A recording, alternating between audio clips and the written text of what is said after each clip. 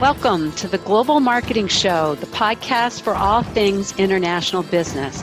I'm your host, Wendy Pease, president of Rapport International and a translation expert. Come along with me today as we talk to an expert in the global marketing world about facing their biggest fears, hearing about mistakes they made or saw, discussing best practices, and sharing fun travel, language, and culture stories.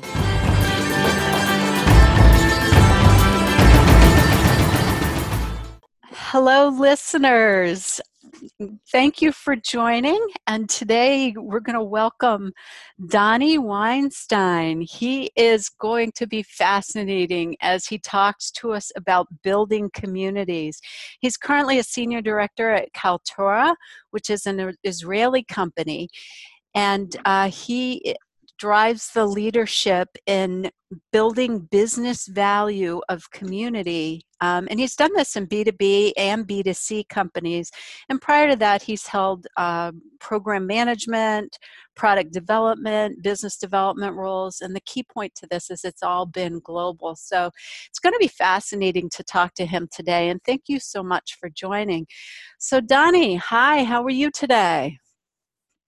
I'm doing well, Wendy. Appreciate it having me on your show, and pleasure to connect with you.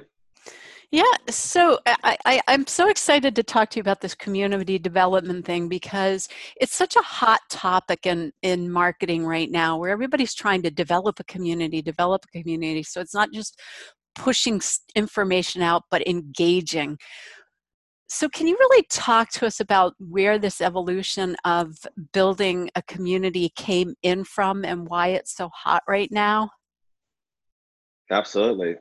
So first of all, it's exciting to see, sort of the renaissance happening again. It seems to happen every 10 years or so. And, the reality is that community is not really a new phenomena or a new topic. The nature of engaging with your customers, engaging with your trusted peers, engaging with people that you know, has been going on for generations. So I like to use the analogy when I am, pitching to either prospects or to companies or even top management who are trying to understand, well, what's this whole phenomena community about? I kind of go back to, the neighborhood barbecue, kids baseball game or soccer game, or conversations at the dinner table. So for example, our parents and grandparents, if they had a problem with their car, they weren't going to call Ford on their first try. They were going to go down the street to their friend or neighbor John who knew new cars, or they had a problem with their their G or Philips refrigerator. They were going to call their neighbor Susan who knew appliances, and kind of get their trusted opinion. And so the community really is about how do you bring your customers and people who are passionate about a topic or your brand into the fold, into a conversation. And that's happening, certainly, as I said, it's happened pre-internet, but with the evolution of the internet, it certainly has evolved quite strongly over the last 20, 30 years. And different brands have been using it in a variety of ways. But it's really that intersection of how you marry the online experience and also the offline experience through user groups and meetups and even annual conferences. And so, I've had the fortune of being in this space for quite a bit of time, going back to my HP days and then more recently at Domo. But I mean, companies like Microsoft have been doing global communities for more than 20 years. Dell has been doing this for a very long time with their IdeaStorm phenomena. And I think right now what people are realizing, especially with everything going virtual, is that we really need to stay connected. And this is just driving the awareness of how valuable this opportunity is for managing the conversation around your brand and around your product. So what are best practices for building a community? Well, I know we only have an hour or so, or maybe 90 minutes. We can have an all-day conversation about this. But, well, let me tell you what I'm thinking about. Maybe I'll narrow down. Is I see so many people now trying to push me into their groups on LinkedIn or their groups on Facebook, and then I'll join them because I'm interested in the topic, but then the organizer is the only one pushing content there and they're not getting the engagement back. And so I read some of the stuff, but there's other companies that get, they start it, but then all the participants are active.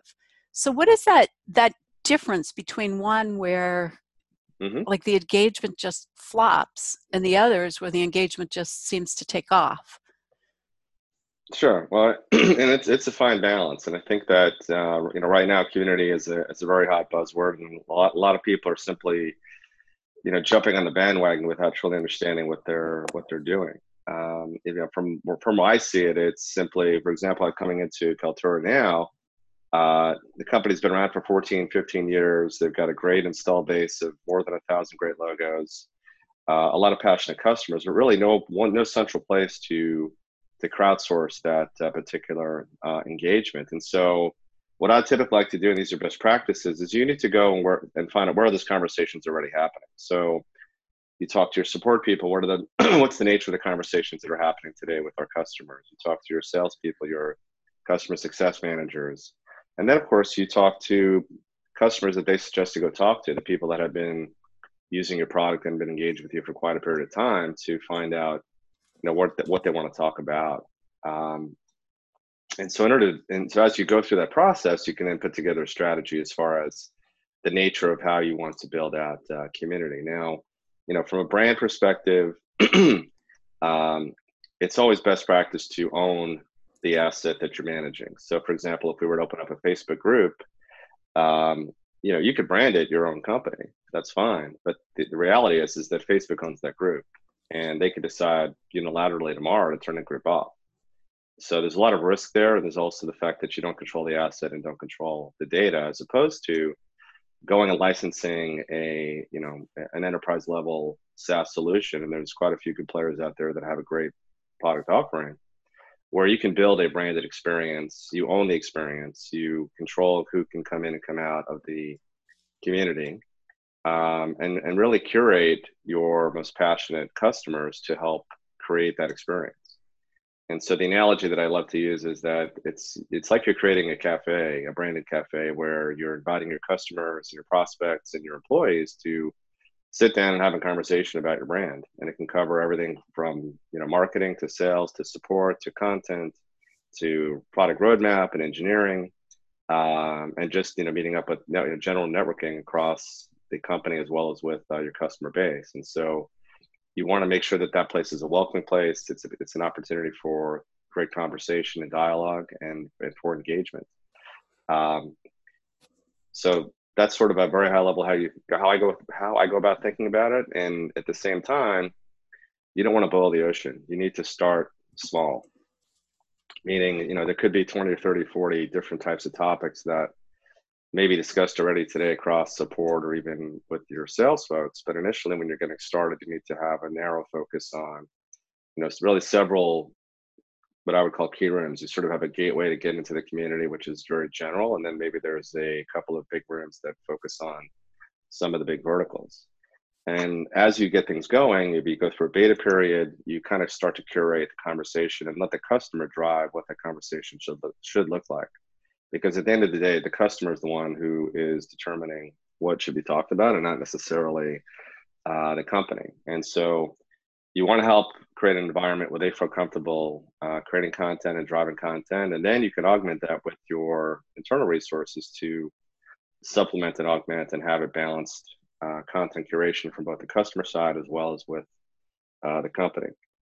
The nature of communities, or at least online communities, the vast majority of people are never going to engage. 90% of, anywhere from 70 to 90% of the people that come to online communities are what we call lurkers or browsers. They are, searching Google or a search engine, and they are searching for questions and answers or content or conversations about a specific topic about your brand. And they'll go and read it and they'll move on. Roughly a third, as much as a third of the customers will be what I would call occasional. They have, light engagement. I mean, they'll sign in regularly, but they'll maybe chime in once a month, several times a quarter. And then you kind of peel back the end one more layer, and you have really your power users. And so these are the people that are what people typically call your super users or your super fans. And these are the folks that are very passionate about the topic or the brand, but they also are looking for recognition of their knowledge. And in good communities, you always have, or you will likely have, an element of gamification. And this allows for competition in the community to really showcase who are the top players and biggest contributors, who are providing content, providing answers to questions, who are driving conversation. And these are the folks that you really want to be identifying early on and even curating over time, because these are the same people that are going to be stepping up to speak at user groups and your conferences and webinars and really showcase their knowledge. And in turn, you get to give them recognition as being leaders on your leaderboards, to be the king or queen of the community. But also, it's especially in a B2B world, many of these folks are doing, the knowledge that they're gaining about your product, your brand, is very much related to their job.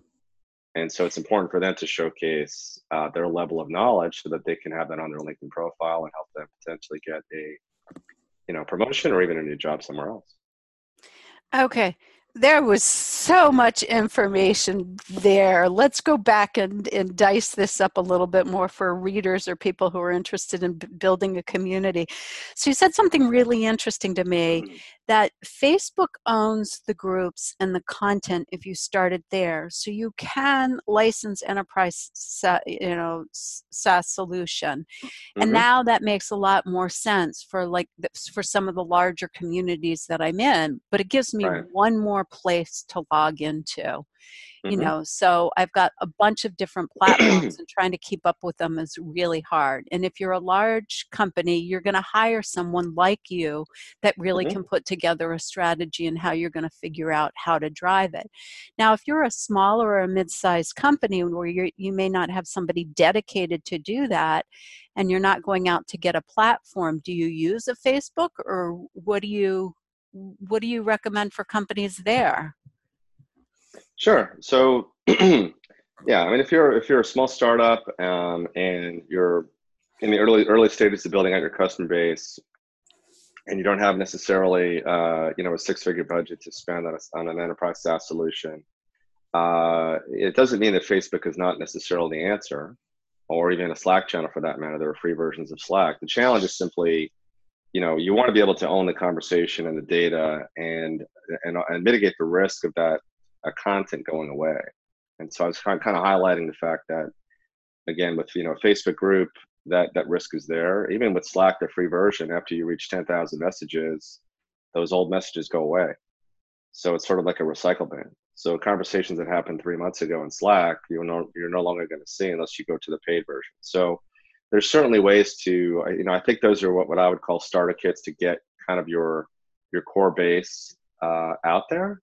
And then of course there's a huge variety of platforms that are out there that are, some of them are simpler and maybe more affordable, that allow smaller companies to, let's say, get started into an environment that they potentially can own. And there's actually quite a number of players that are coming into the space, especially in the last year or two.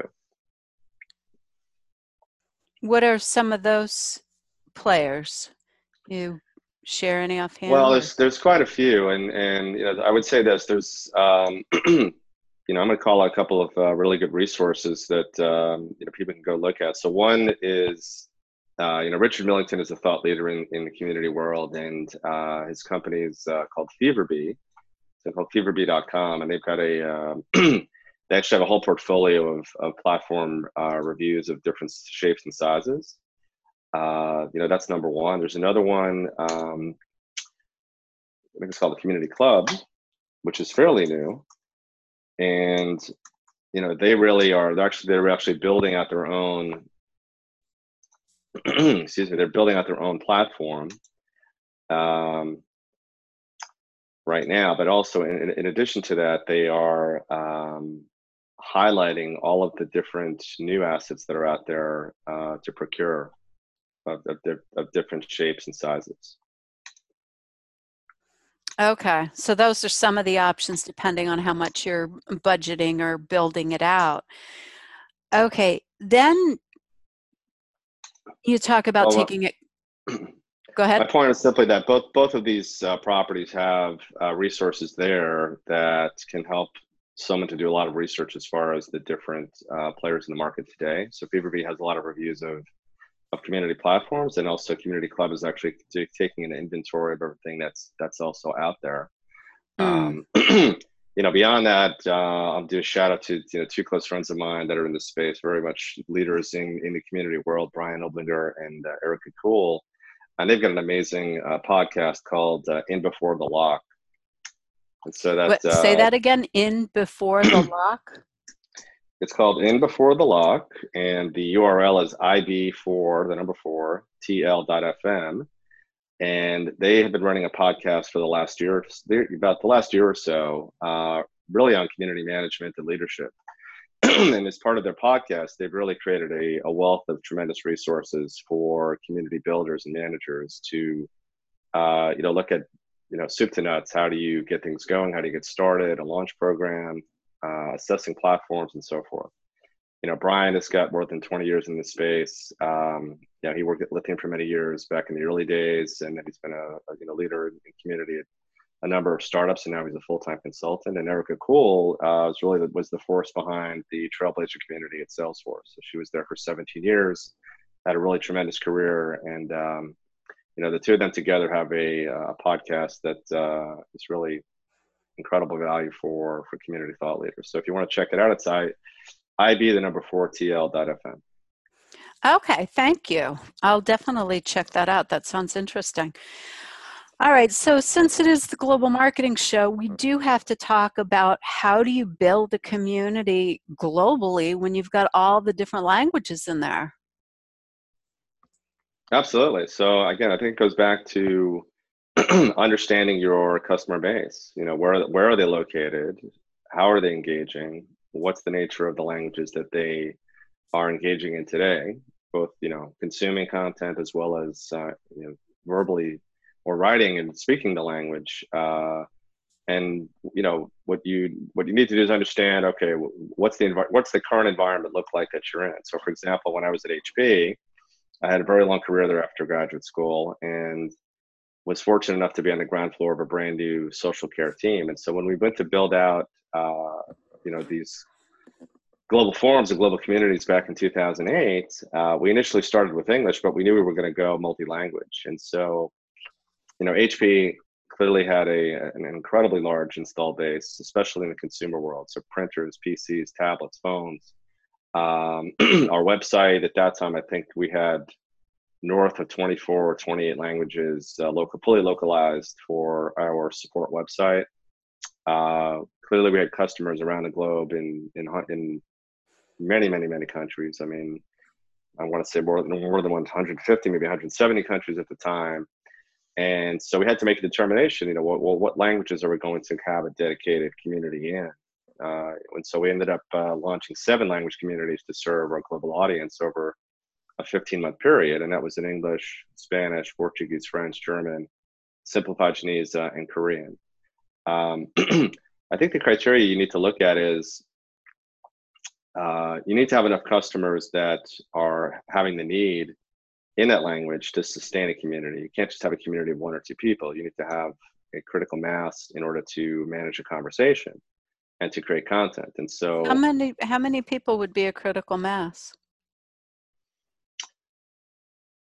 So there's really 2 ways to look at it, because you've got to go back to that 99-1 model, meaning you've got the people that are browsing, so the traffic that's coming in and consuming the content in that language. And then, of course, the people that are creating and engaging. And so I think, from my perspective, you need to have at least 500 people that are going to be engaging on some regular basis to get things going and sustain it over a period of time. It can't just 500 engaging. So are those the people that are the power users, or 500 people, and then it divides out into 70% lurkers, a third occasional, and then your handful of power?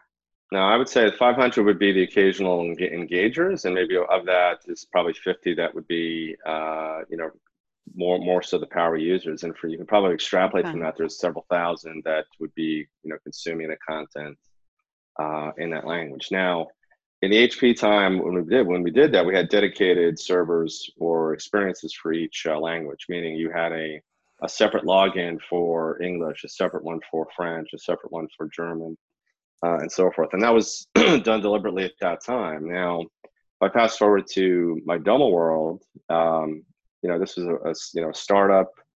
It had about similar to Kaltura, about 1,000 customers in total. Not certainly not the global footprint that HP had.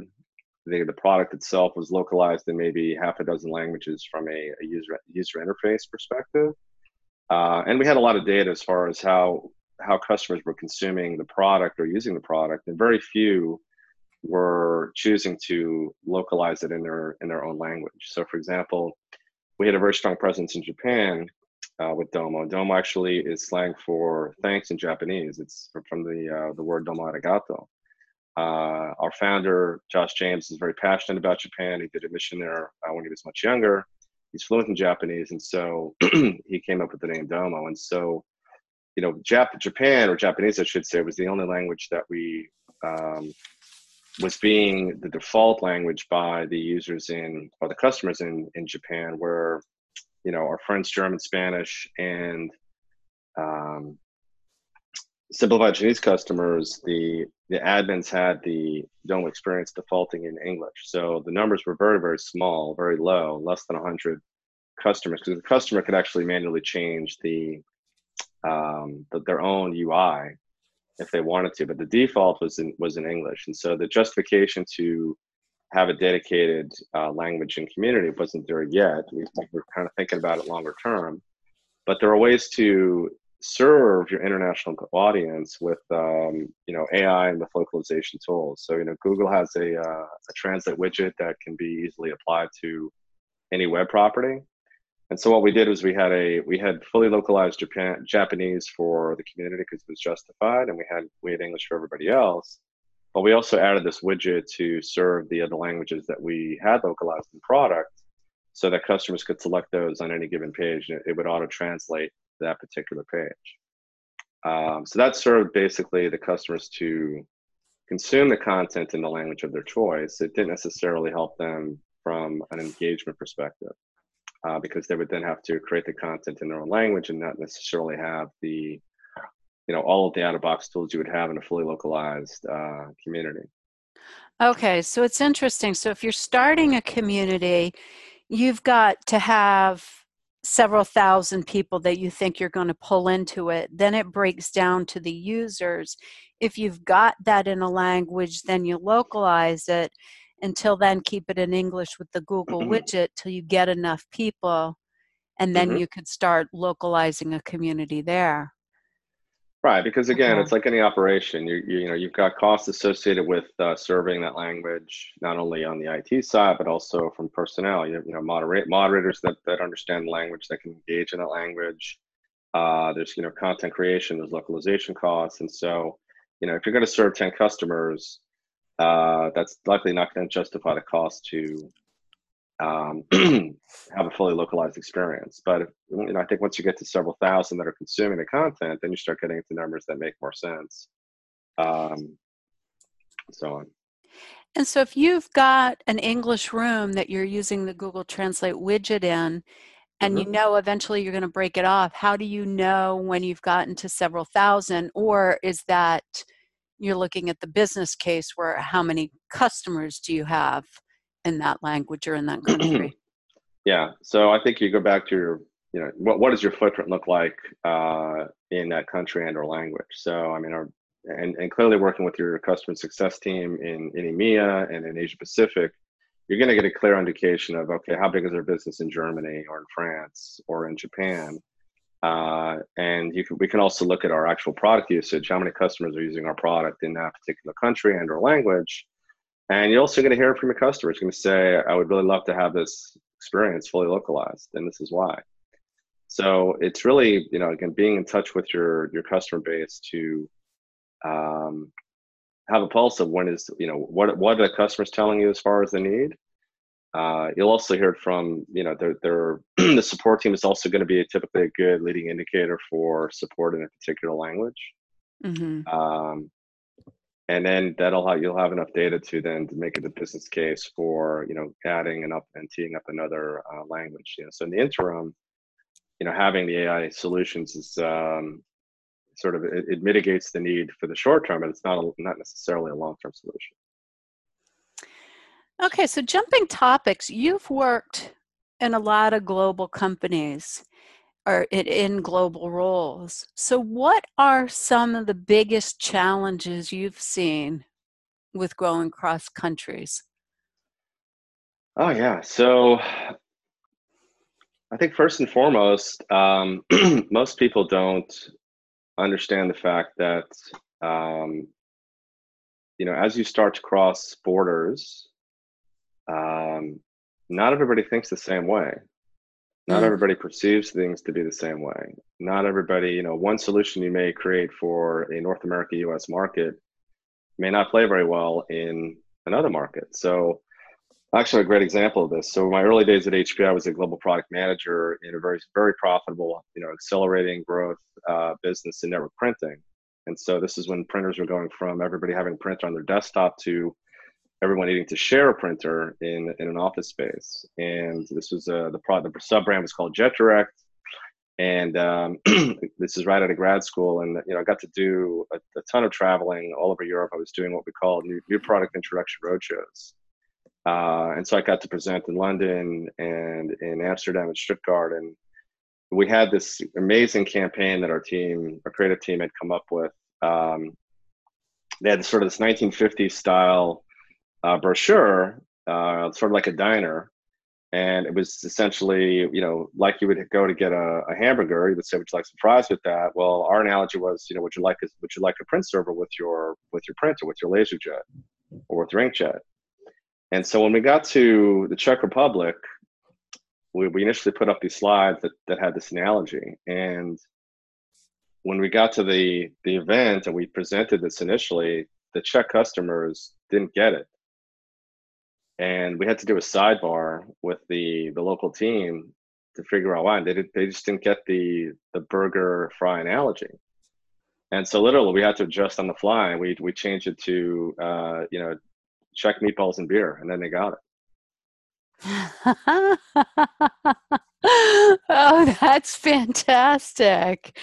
Right, and it makes sense because burgers and fries are such an American thing and eat Hmm. with your hands. Yeah. But it was Right. And so meatball and beers in the Czech Republic. Huh.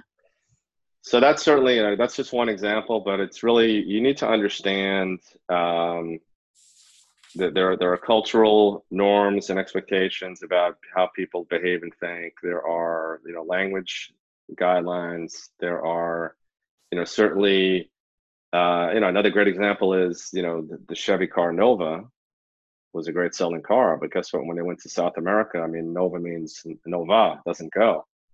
That's not going to play very well in a Spanish market. Yeah, that one's an interesting one because I've actually heard that it's a rumor that it didn't go. That they didn't actually do that, and the Nova did sell once because Nova is two words, Hmm. but Nova is Right. one. But the one that didn't go was the Matador, which means Hmm. killer in Mexico. So that one had some problems. So it is, but it is, I mean, the story makes a lot of sense because you've got to be careful of what it means. Yeah. Exactly. So if we take a step back, I mean, I think the way for me, it's you really need to have people on the ground there that understand the culture and language. And before you begin to put together a marketing campaign or a new community, it's really working with that team to understand the pulse of the market, the customer expectations, what's going to help them trigger, what's going to enable success in this particular markets. And even when we did community, we were launching in these variety of different languages. We definitely saw differences between, let's say, the Western cultures behave very similarly to English. So French and German, Spanish and Portuguese, we saw those numbers and the behaviors were quite similar. However, simplified Chinese and Korean, they behave very differently, and part of it is culture. So the Asian cultures in general, it's not true for all of them, but they, in an online setting, they're less engaging or less forthcoming with their comments than, let's say, Americans, French, Germans, and so forth. And that was something that we had to adapt to over time and internalize over time, as opposed to something being wrong with what we were doing. It was really more of a cultural thing. That's fascinating. So that was when you were at HP? Yeah, this is when I was at HP. Okay, so that was a few years back. I wonder if that's different now or if that's still a cultural thing. Um, it certainly has evolved over time. I mean, I think that those cultures are probably more westernized today. I mean, this is going back to the late 2000s into 2010, 2011. But even just from a HP support perspective, we certainly saw those cultures adopting a mobile first strategy faster than Right. other parts of the world. They were using WhatsApp or mobile support for their engagement as a preference before other countries were. Right. And so did you see, so you saw a difference with the engagement online. So was that when you were talking about communities or feedback, or in what areas? This was it was community, but also the way we were displaying and laying out the community, we had to modify that a bit more for simplified Chinese and Korean relative to some of the other properties, to help drive better engagement and make them feel more comfortable doing so. All right, so it goes back.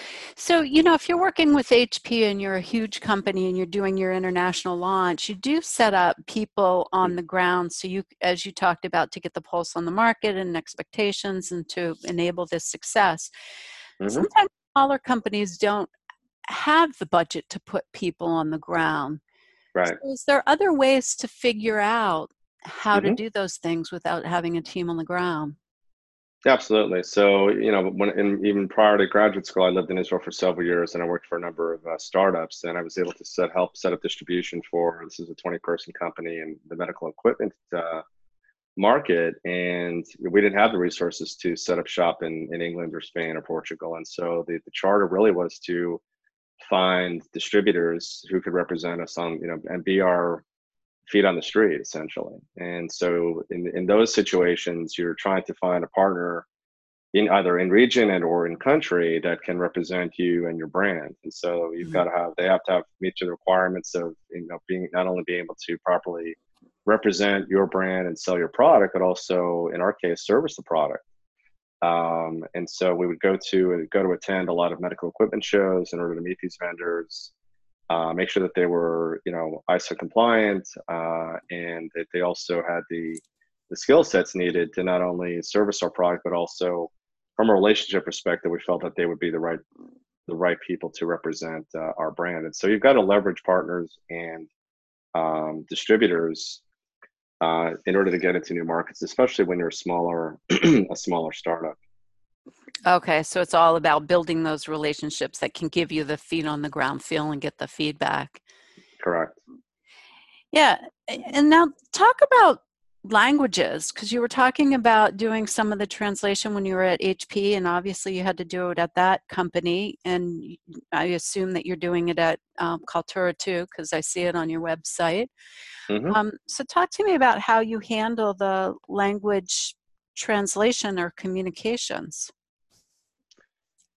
Sure, and again, it goes back to the environment to trend. So I mean, HP obviously had we were a massive organization. I mean, the support team or consumer support was a very large organization at HP, and we had, as I mentioned earlier, I think 24, 28 languages already supported in our website. So there was a very strong presence of top-notch in-house translation services and partners that we had access to for the content that we own. But in parallel, we were also working with a very strong community vendor that had, very good language capabilities for their system, because you want to be able to have, an out of box, what we'd call a language pack that's offering up all of the mouse overs, the buttons, the UI, the shell that's in, simplified Chinese or in Korean or French, and so forth.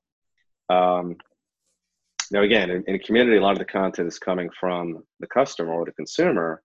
and you have to enable the experience so that they can actually create the content. They have a a WYSIWYG or a word editor that's native to their language, so that they can actually write and engage in that particular in that particular language. As you're creating the content and grabbing some of the solutions that come out of community, making them articles from that are certified articles from the company, then you would have your internal teams taking that and having the ability to write high quality articles in French or German, or if they're in English, take that to our translation teams or services to do that. When you're in a smaller company, and like Adomo, we weren't doing that in as many languages, and that's why you have these sort of AI solutions such as the Google Translate widget. But over time, as you get to that critical mass of serving those markets, you then need to have either in-house or external vendors that can provide the needed services to deliver high quality translations. So, right. So you talked about the Google widget when it was when you did for your community translations in a market that you were still growing and didn't have the mass. But what about your website or your user manuals or all that other information? Were you still using Google there when you were entering? No, so we Good. had I no was having a little bit of a heart attack here. no. That was just the online too. But no, for the content that we owned at Doma, we had a top-notch translation team, and we did service or provide support as well as content in those. I think it was 6 languages. So it was Japanese, Simplified Chinese, French, German, and Spanish, I believe. And And so in how that did you? case, we had those teams were taking our core English content and and translating that. Again, website material, the knowledge base, and so forth. Oh, okay, good. So you had to find people who were giving the high quality on the product information. And then how Hmm. did you decide what to translate? So again, I think that's working with the content and education teams as well as the product teams. There's sort of a portfolio of, okay, if we're going to provide the right level of service in a given language, these are the things that need to get fully translated. And so again, that translation team was a key part of that process in getting the work done. But I think the broader stakeholders at a higher level management would help determine, okay, if we're going to serve now the Japanese customers, then you can't just be piecemeal. It's got to be everything from all the articles in our knowledge base to training to support. Having people that speak the language that can provide chat support, email support, whatever we were doing, in that language. So having support engineers that are fluent in Japanese, as an example. It can't just be one element. So it's going full on or not doing it at all. You can't just do piecemeal. On the community side, again, you're not providing a full localization. You're simply giving a sort of a band-aid to increase consumption of the content in a local language. But that is not a long-term solution. That's really just more to help drive more consumption of the content that's out there that's being generated in other languages, mainly in English. And over time, as you get scale, you can then provide the full experience. I love what you're saying here. These are such good points. Um, it, and my book, The Language of Global Marketing, is coming out, and that's what Mm-hmm. I'm hearing from a lot of people like you that have gone through this, is that you can't just do it piecemeal. You have to have a strategy about what you're doing, and you think through the buyer's journey, which is everything from when they first hear about you to when they become a user. What are they going to need?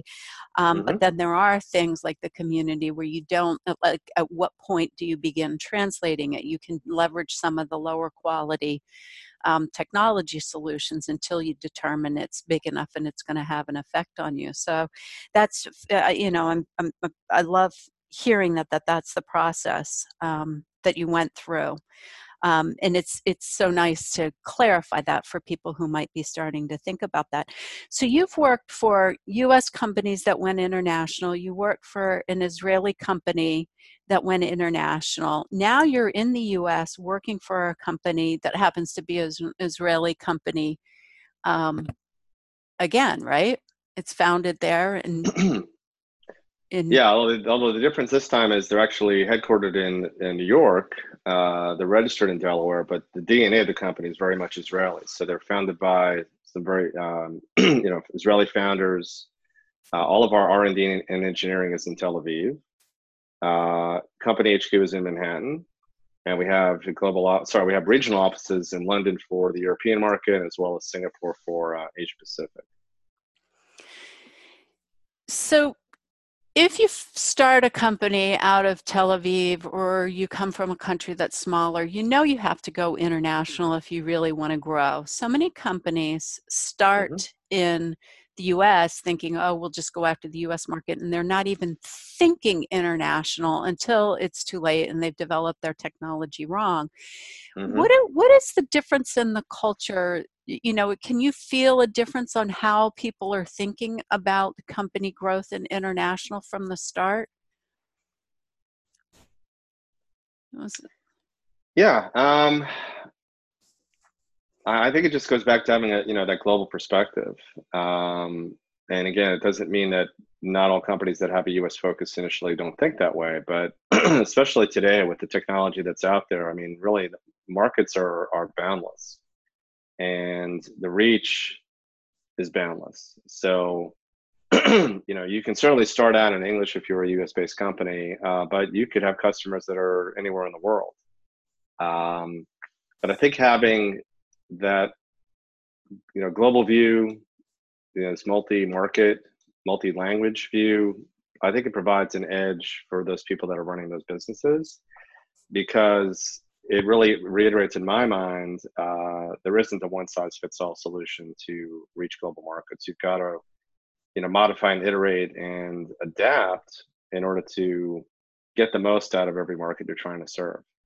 So again, it depends on where you are in your journey. I mean, if you're in an accelerator or a startup and you've got to, you've got revenue goals and so forth, then you're going to be very focused on generating revenue and ARR in order to get to scale. And that may mean not doing other things in the short term, but longer term, in order to scale, you've got to have the building blocks in place in order to serve the global market. So one thing that's certainly attracting me to Kaltura is that they've been around for a long time and they've grown organically at a pretty healthy rate.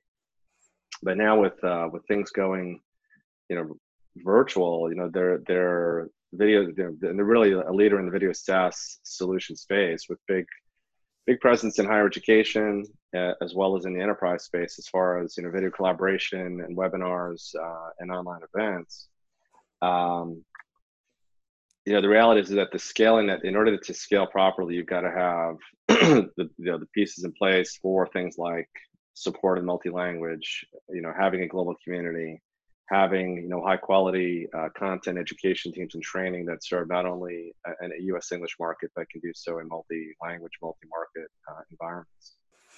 And so so tell me a little bit more about Kaltura, because it's really a cool company that I think the listeners should definitely check out. It's spelled Kaltura,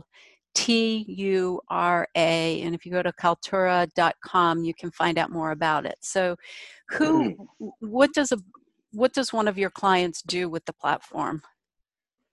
Sure. So we have a very strong presence in higher education, very, very high market share. I mean, the vast majority of universities and higher education organizations in North America and EMEA, and in some cases in Asia Pacific, are using our platform for online education.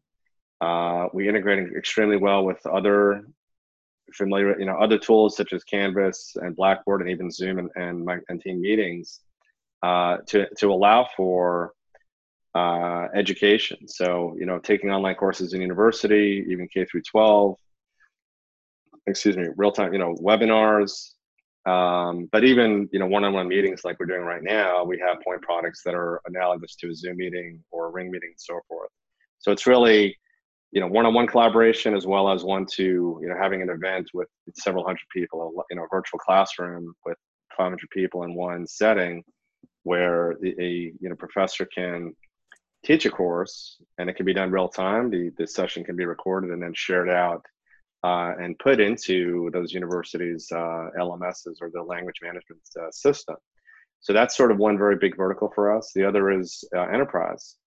And so a lot of great logos are using it for internal collaboration, for CEO communications and town halls and webinars and training.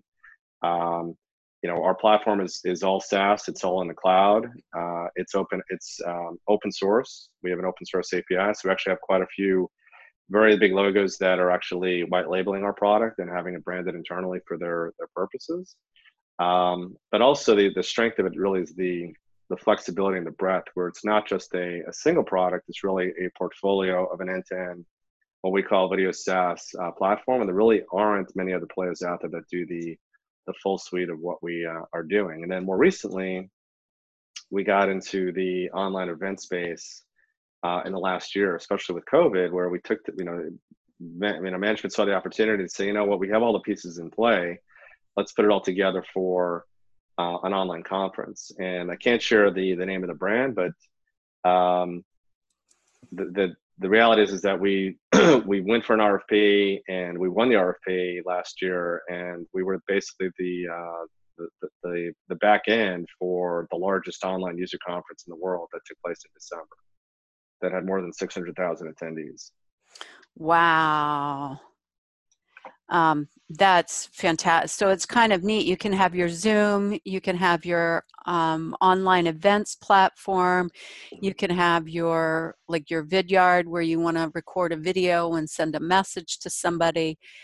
You can do, it says video quizzes on here too. So it's a really neat platform, and I love that you built it thinking global.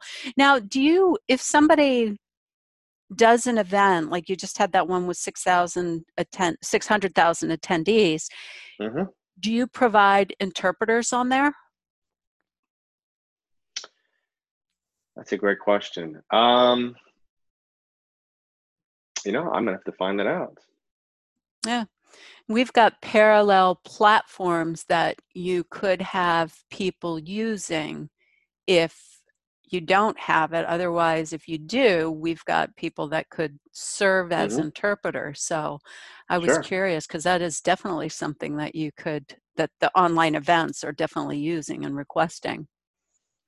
Yeah, I think that capability is there. I'm sure I remember if they did it for this particular event. But I mean, you've got your main stage, you've got your breakout sessions, you've got your vendor booths. And the beauty of it doing it online, like you would go to a physical conference, well, at the conference is over, everything gets torn down, people go home, and you're left with someone's business card.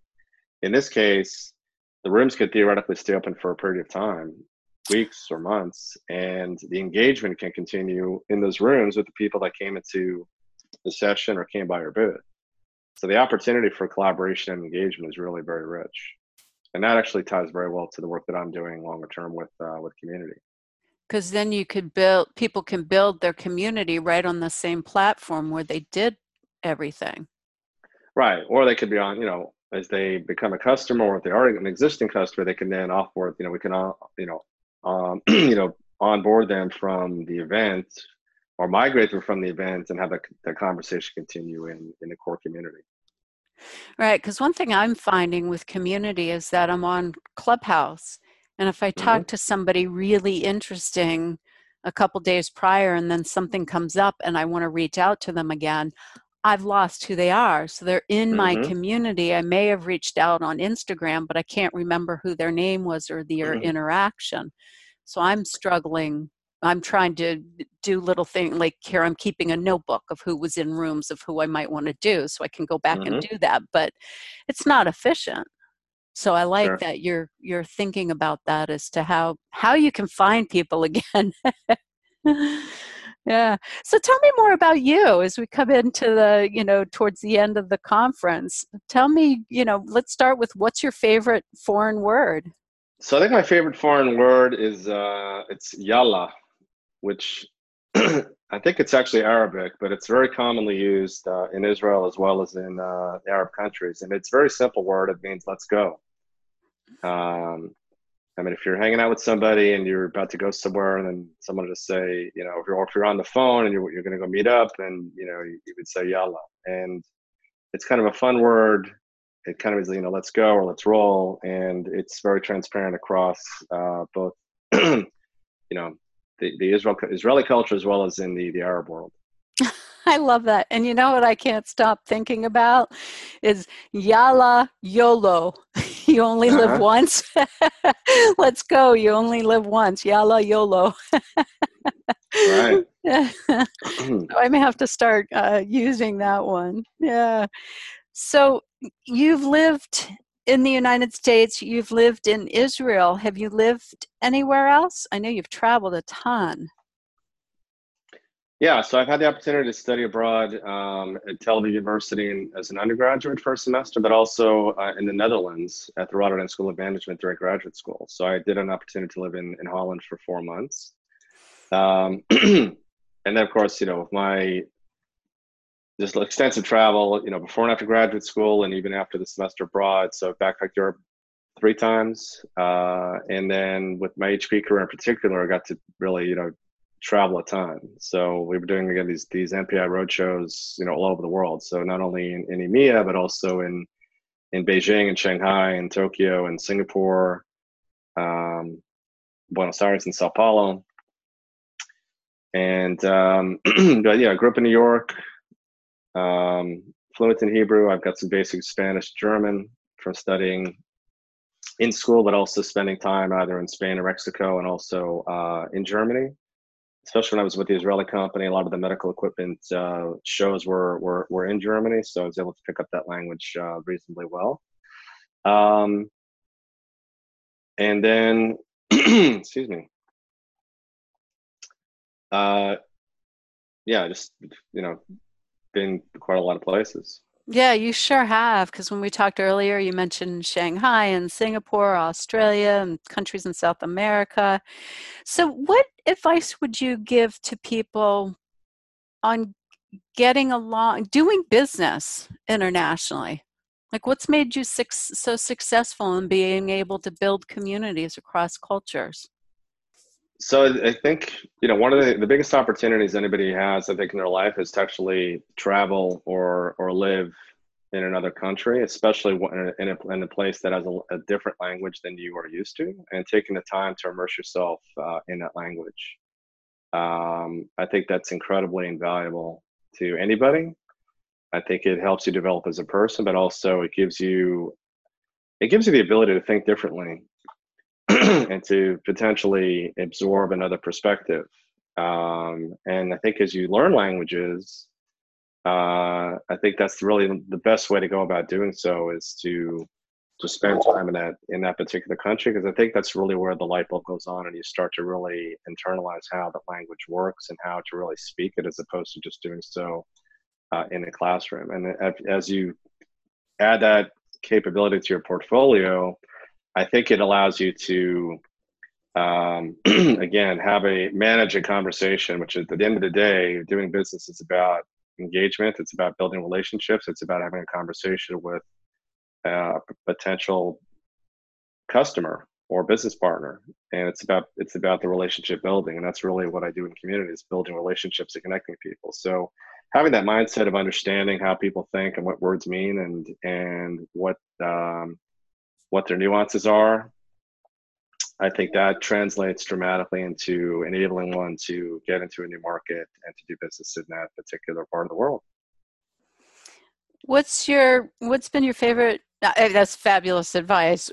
So I don't want to skip over that. I love that language and travel. What's been your favorite vacation? Wow. I mean, we love going to Israel. My dad is from there. We've got a lot of family there, and so going there it's sort of like going home, and that's always been a wonderful place, to go.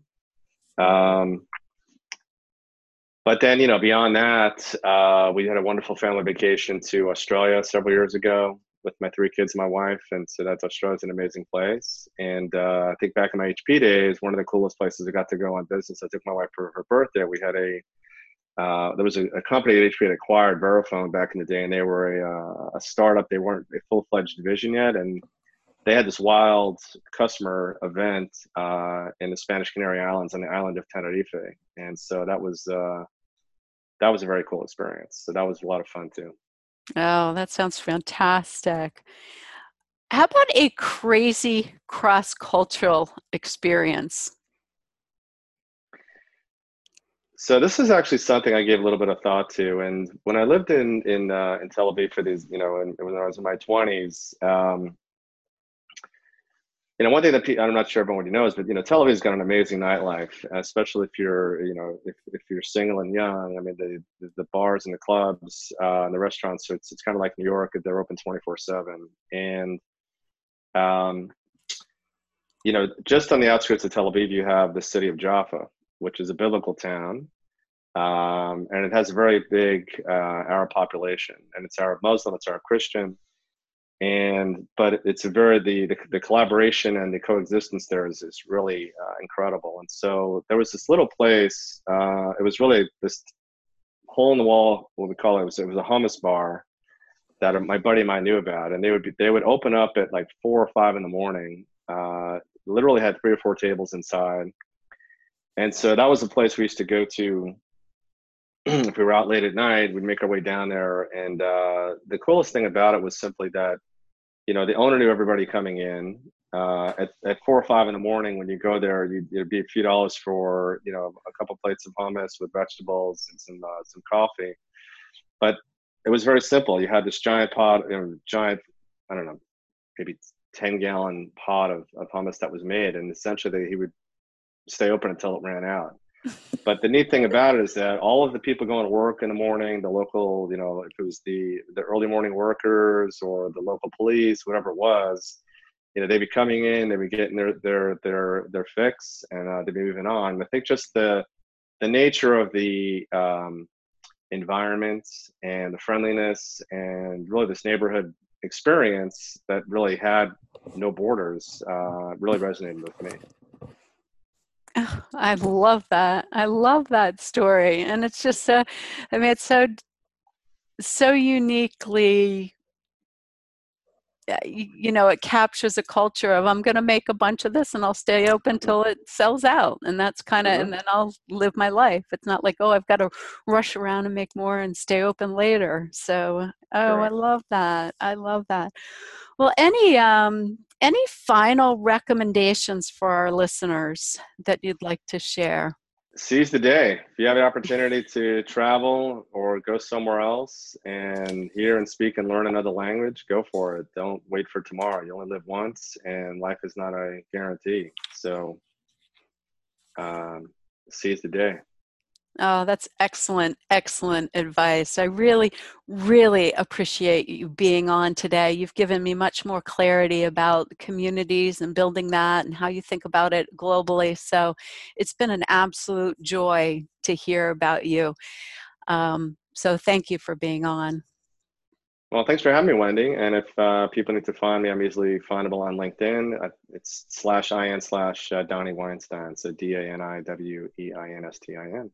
Oh, good. Well, you jumped to my last question: is where could people find you? So that's good. I'm also on Twitter, which is Danny Boy. So DANIBOY 777. Okay, good. And then his company is KALTURA.com. Definitely worth checking out.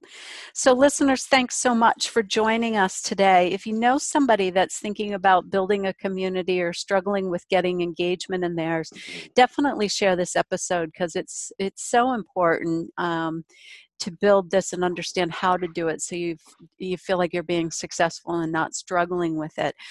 So share the episode, and also remember to go in and give us a rating. I've noticed that we haven't had much ratings, but our listenership is going up. So if you don't mind doing that, I'd really appreciate it. So we will talk to you next time. That's a wrap for this session. A big thanks to you for listening to the Global Marketing Show. Hope you had just as much fun as I did. New sessions launch weekly on all places you find podcasts: Apple, Spotify, Google Play, and of course on our website. If you know someone interested in this topic, please tell them about us. Au revoir for now.